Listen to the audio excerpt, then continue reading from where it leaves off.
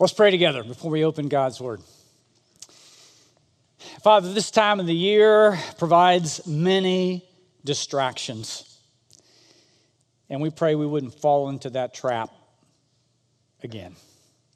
We pray that you would help us to keep our focus on you. During a time of Thanksgiving, allow us to truly be thankful for all the blessings you have given us, both physical, temporal, and spiritual, and eternal. We pray that during this Christmas time, you would help us to focus on your Son, Jesus Christ. You loved us so much that you sent him to die for us on a cross. Help us not be distracted from that focus. Father, holiday seasons, it's not just holiday season are distracting. Life can be distracting. And so, Father, we pray today that you would help us to focus on who you are, what you came to do, and what you came to show us. Help us in the story of Jesus today to see that you want to demonstrate yourself to us in a significant way. You don't want us to stay where we are, but you want us to move forward in a life of adventure with you, a life of blessing, a life of joy, a life of impact. So do your work in our hearts today. We've come together, sung together, interacted with each other, and now, Father, online and in Wilkinsburg and Washington and Robinson and here in the South Hills, we want to pray together as your Son taught us to pray. Our Father, who art in heaven, hallowed be thy name. Thy kingdom come, thy will be done on earth as it is in heaven. Give us this day our daily bread. Give us our trespasses as we forgive those who trespass against us. Lead us not into temptation, but deliver us from evil. For thine is the kingdom, the power, the glory forever. Amen. Amen. We're involved in a series of sermons on the life of Jesus Christ. And our purpose in this series is not simply to gain more information about Jesus. Certainly we're doing that. But we want to take what we learn and we want to let that knowledge help us know Jesus more intimately and follow him more passionately and obey him with all of our heart. We started this series by looking at the baptism of Jesus that took place right here in the Jordan River. All of Jesus' ministry is in this piece of land you can fit inside New Jersey. Jesus' ministry started here in the Jordan River as John baptized him, and then Jesus went out into the desert, this area here, to be tempted by Satan for 40 days. Then he came out of that area back to Jerusalem, where John the Baptist looked at him and introduced him for the first time as the Lamb of God. Remember that? Who takes away the sin of the world. There were a few disciples who started following Jesus at that time, on again, off again. And so Jesus made his way back up north. This is where he will spend most of his ministry. 2 of his 3 years of ministry are spent in the north. So he goes back here and he goes to Canaan. And you remember in Canaan, they run out of wine at a wedding. And so Jesus turns water into wine. His first miracle, the first of his 7 signs in John regarding the Messiah. After a brief time in Capernaum, they go back down to Jerusalem for the Passover. And there a man comes to Jesus at night. Remember his name? Nicodemus. And Nicodemus says, what's this spiritual life all about? How does this happen? And Jesus said, you must be born again. Jesus then heads back up to the north. Normally, he would have gone this route. But remember, he said, I have to go through Samaria. And he had to go through Samaria because there was a woman there at a well. An immoral woman, married 5 times, living with a man. And Jesus said, man, I've got something to give you. Some living water. And you will never be thirsty again. You will never try to have to find your significance in another person or a thing again. This living water will satisfy your very soul. Jesus then went back to Nazareth, and as Scott taught us last time, he went to the synagogue, and he told them, reading from the Old Testament, that he was the Messiah. And they were so excited about it and so pleased with it. You remember they tried to throw him off a cliff. That's how pleased they were.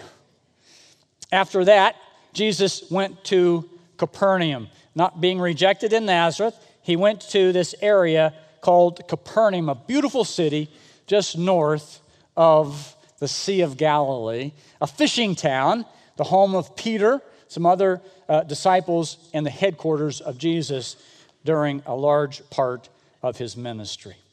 Take your Bibles and open to Luke chapter 5. That's where this story takes place today. Luke chapter 5. While you're turning there, let me set the context for this specific story. It had been a long and frustrating outing for Peter and his business partners. They were fishermen, and they had worked all night long and had not caught one fish. Absolutely nothing to show for their work. Some of you know exactly what that feels like, don't you? A day, a week, a month, and nothing to show for your work. They were exhausted after a night of work when their boats drifted into the shoreline. And when a boat of a fisherman landed, their work continued. Before they could go eat breakfast or before they could go get some rest, they had to take their nets out. They had to wash the pebbles and the sand out of their nets. They had to lay them out on the beach to dry so they'd be ready for the next day. That's what they were doing when Jesus came and had an encounter with them. Chapter 5, verse 1. One day, as Jesus was standing by the lake of Gennesaret, he's standing there with him. By the way, Luke is the only one who calls the Sea of Galilee the lake of Gennesaret, named after this little city right here. This little city right here. And John twice calls it the Sea of Tiberias, named after this little city right here. But most of the time, it's called the Sea of Galilee. And it is a beautiful sea. If you go with us to Israel, and I hope you get to go the next time, there are some beautiful places and some cool places to visit over there. But by far, my favorite place is the Sea of Galilee. In that area, civilizations are built on civilizations, or built on civilizations, or built on civilizations. And so when you find something, for instance, in Capernaum, you can see Peter's mother-in-law's home where Jesus healed his mother-in-law. And it is like 15 feet down in the ground through the excavation. Over the years, civilizations have been built on it. Sometimes shrines are built over significant places of Scripture. But the Sea of Galilee, no one built a shrine over that. It is still the Sea of Galilee. And that's where Jesus is, standing by the Lake of Gennesaret, as Luke calls it, or the Sea of Galilee, with the people crowding around him and listening to the Word of God. These people knew about Jesus. They knew who he was. They had heard about his teaching. They had heard about his miracles. And they wanted to be close to him. They didn't want to miss a word. And so the word here, crowding around, means pressing in. It was getting uncomfortable. They were pressing in, and Jesus was moving further and further back into the Sea of Galilee. So look at verse 2. He saw at the water's edge 2 boats, and he asked these fishermen, put the boats out into the water just a little ways so I can teach from the boat to the people on the shore. I can just imagine what these tired fishermen were thinking when Jesus asked them to put the boat out into the water. Now, it's important to note that this was not the first time Peter and his business partners had met Jesus. When you look at Matthew, Mark, and Luke, and John, the Gospels, they all tell stories of Jesus from different angles. None of them contradict, but sometimes it's difficult to get the chronology, exact chronology of Jesus' ministry. But most commentators agree that it was Peter, James, John, Andrew, remember, who had gone with Jesus on that first trip up to Canaan. They were there when he turned the water into wine. But at some point, they didn't stay with him. At some point, they went back to their business. They went back to fishing. And so Peter knows Jesus. He's been with him. They have a relationship. And it's because of that relationship that Peter says, okay, I'll take the boat out into the water. And with the boat in the water, Jesus sat down. He continued teaching. The lake provided excellent acoustics. The crew was a captive audience, taking in every word from their front row seat. When Jesus finished speaking, when he finished teaching, Peter was ready to take the boat back to shore. But Jesus had a different idea. It's amazing how many times in our life Jesus has a different idea, isn't it? Look at chapter 5, verse 4. When he had finished speaking, he said to Simon, "Put out into deep water and let down the nets for a catch." Now, Jesus directs this comment to Peter, but it's in the plural, and so he is telling all of the fishermen, let's put this out in the water and catch some fish. Look at the first part of verse 5. Simon answered, "Master, we have worked hard all night long, and we haven't caught anything." Now, you can only imagine what was going through Peter's mind. Probably something like this. Jesus, your teaching is fantastic. It always is. I always get something out of it. But really, going into the deep water is not one of your best ideas. You see, first of all, we're exhausted. We have been working all night long, and we didn't catch a thing. Second, every Sea of Galilee fisherman knows that schools of fish feed at night. That's why we've been out all night. It is daytime. And all Sea of Galilee fishermen know that schools of fish feed in shallower, warmer waters, not out in the deep. Now, Jesus, with all due respect, you are a carpenter. And I'm not going to tell you how to build a house, but don't tell me how to fish. This is not a good idea, and it's not going to work. Have you ever told God that? This is not a good idea, and it's not going to work. Look at the end of verse 5. Look at the submission of Peter. But because what? But because you say so. Man, those are some significant words right there. There are going to be times in your life, I'll put it personally, there are times in my life when I don't want to do what I'm supposed to do.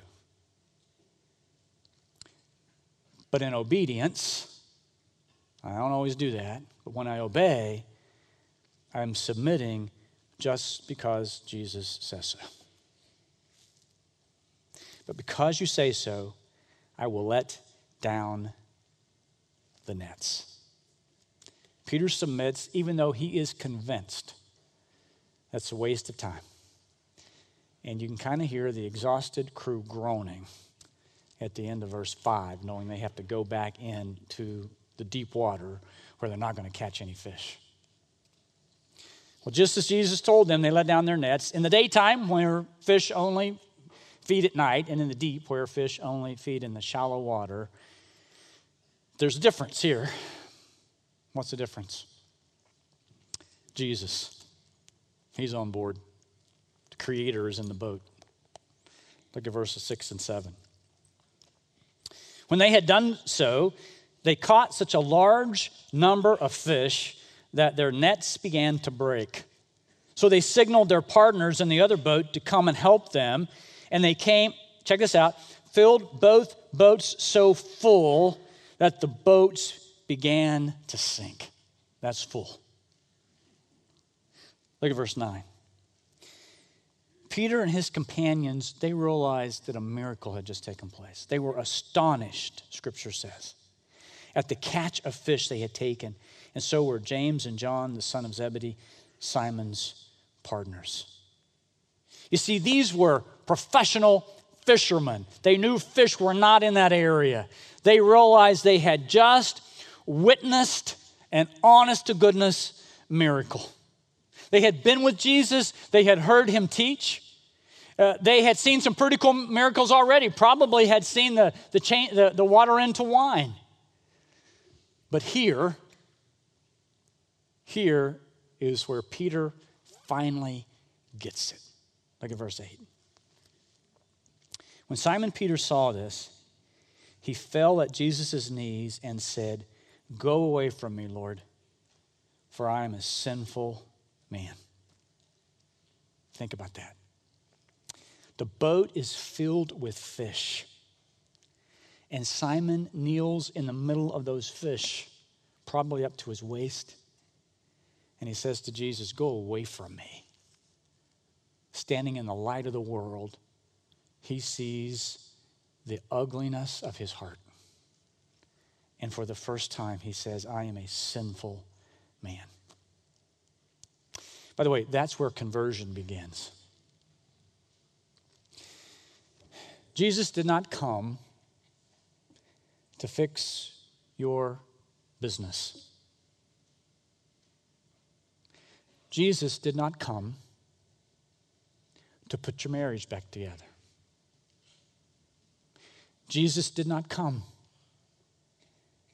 to now work with you going through a difficult illness. He will do all those things.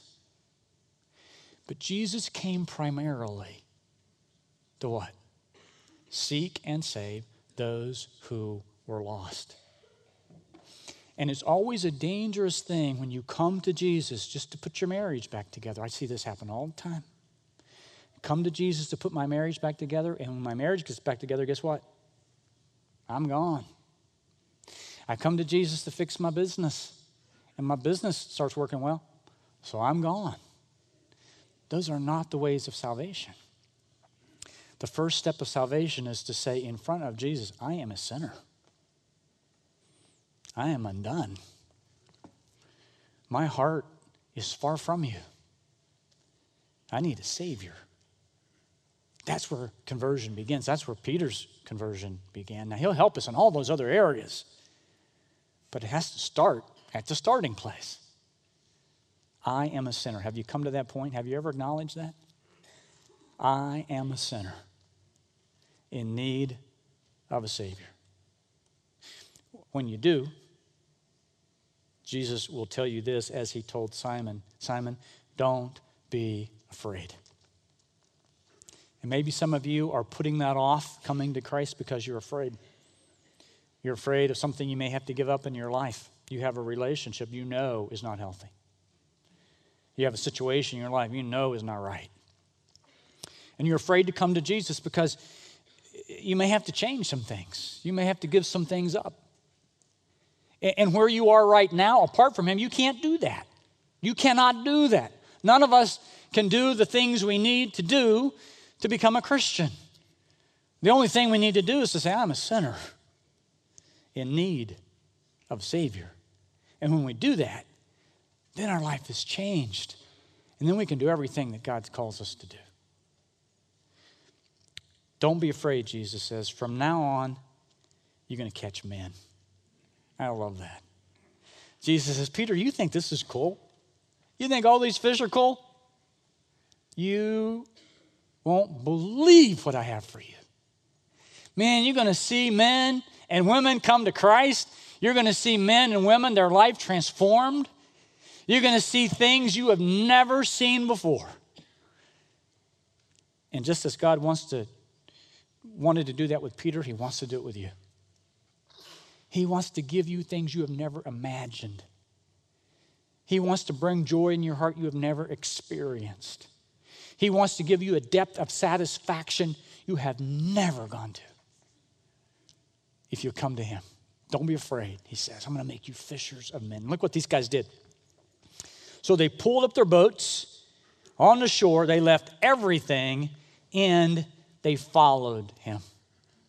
These middle-class businessmen left the biggest catch of their lives, the businesses they had built, the tools of their trade, and they walked away from their security to follow Jesus and become fishers of men. Someone asked me in the first service, what happened with all the fish? I don't know what happened with all the fish. Someone probably came and took them. Don't know. Now, some of you are reading that, hearing that, and you're saying, okay, I get it. That's the deal. when I'm truly following Jesus, I have to leave my business and go into ministry, right? I got to be a missionary or a pastor. That's not what this passage is saying. You are a minister. You are a pastor. You're a pastor right there in your classroom. An ambassador for Jesus Christ. Right there in your office building. Right there on that sales call. Right there as you're leading that company. Right there in your home as you're taking care of kids. Right there in your medical practice. In the room as you're teaching. Whatever you do, you are a minister. Don't think God is calling you. If you're really serious about following Christ, you got to leave all that and go into ministry. That's not what this passage is saying. This passage is saying, right where you are as a minister, follow Jesus. Don't be afraid to follow him there. Be willing to give up anything to follow him. Be willing to share his story anywhere, anytime. Don't be afraid.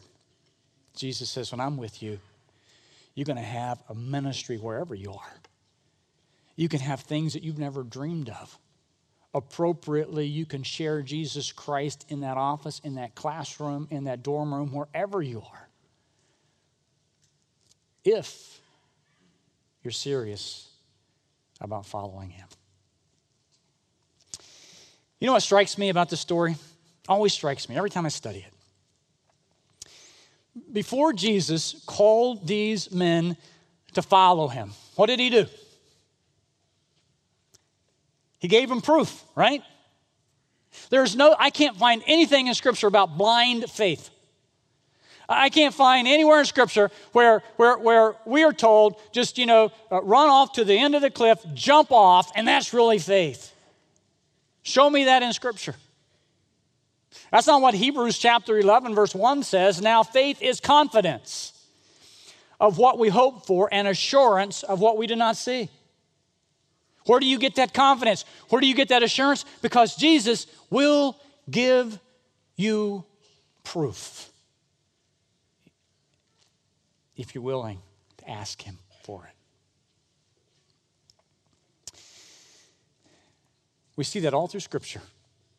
Jesus gave proof to the rebellious Paul. Remember Paul, breathing out murderous threats against the Lord's disciples, was on his way to Damascus to persecute the Christians there. Acts chapter 9, as he entered Damascus on his journey, suddenly a light from heaven flashed around him. He fell to the ground, heard a voice to him say, Saul, Saul, why do you persecute me? Who are you, Lord? Saul asked. Well, I'm Jesus, whom you're persecuting, he replied. Now get up and go into the city, and you'll be told what you must do. He was on his way to persecute Christians, but Jesus stood in front of him with what? Proof. After his conversion, before he was named Paul, he's still called Saul, Acts chapter 9. Yet Saul grew more and more powerful and baffled the Jews living in Damascus by what? Proving that Jesus is the Messiah. All through Scripture, we see God who loves us so much that he graciously gives us proof.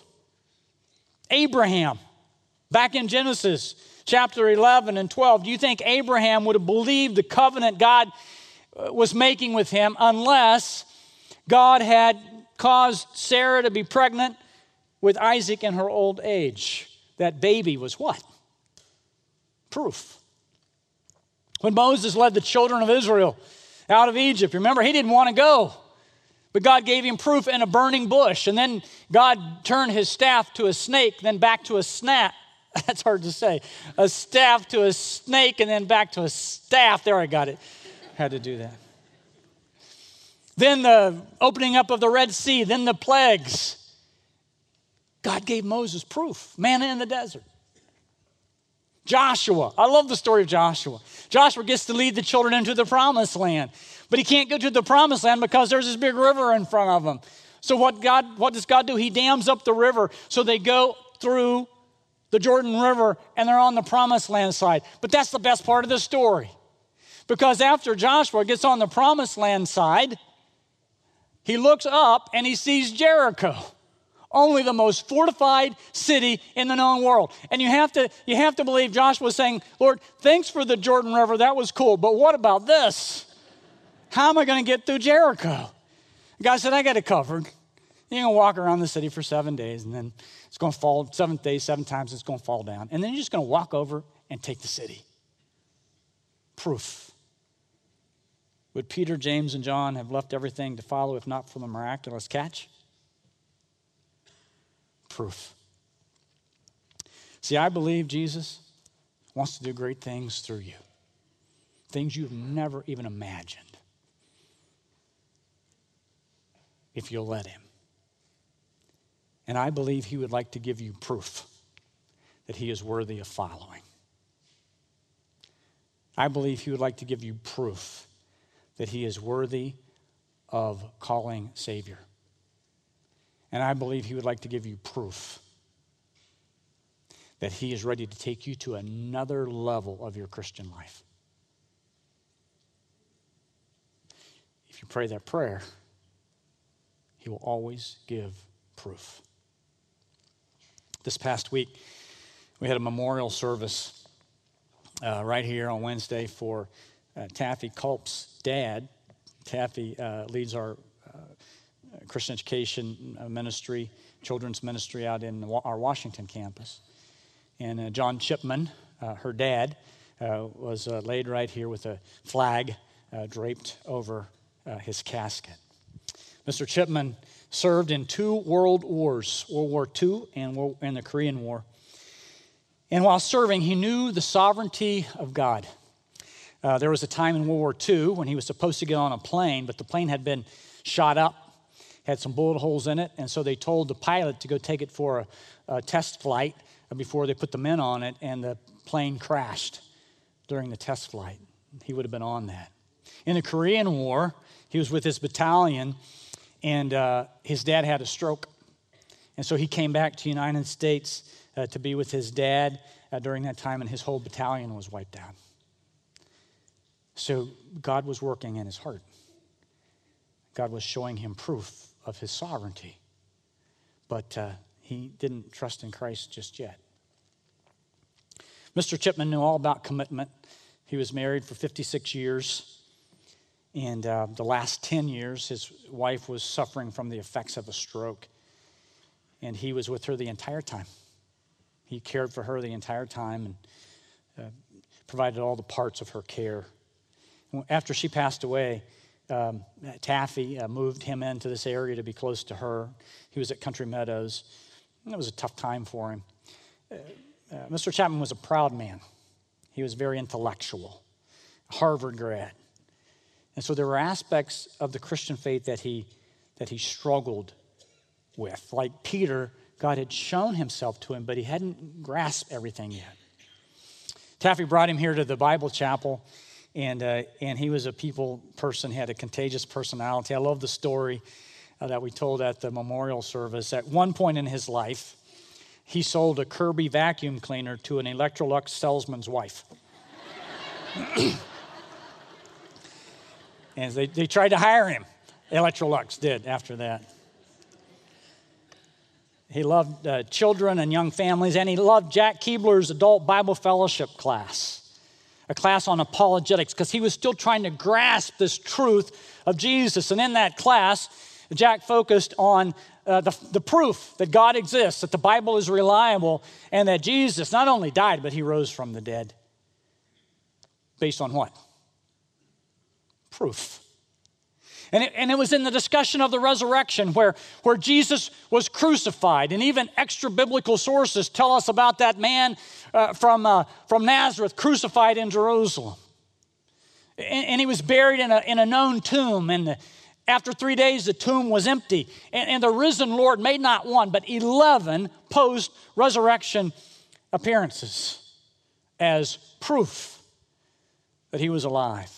And the disciples, based on that proof, changed from cowardly deserters to men who gave their life for the cause of Jesus Christ, to be fishers of men.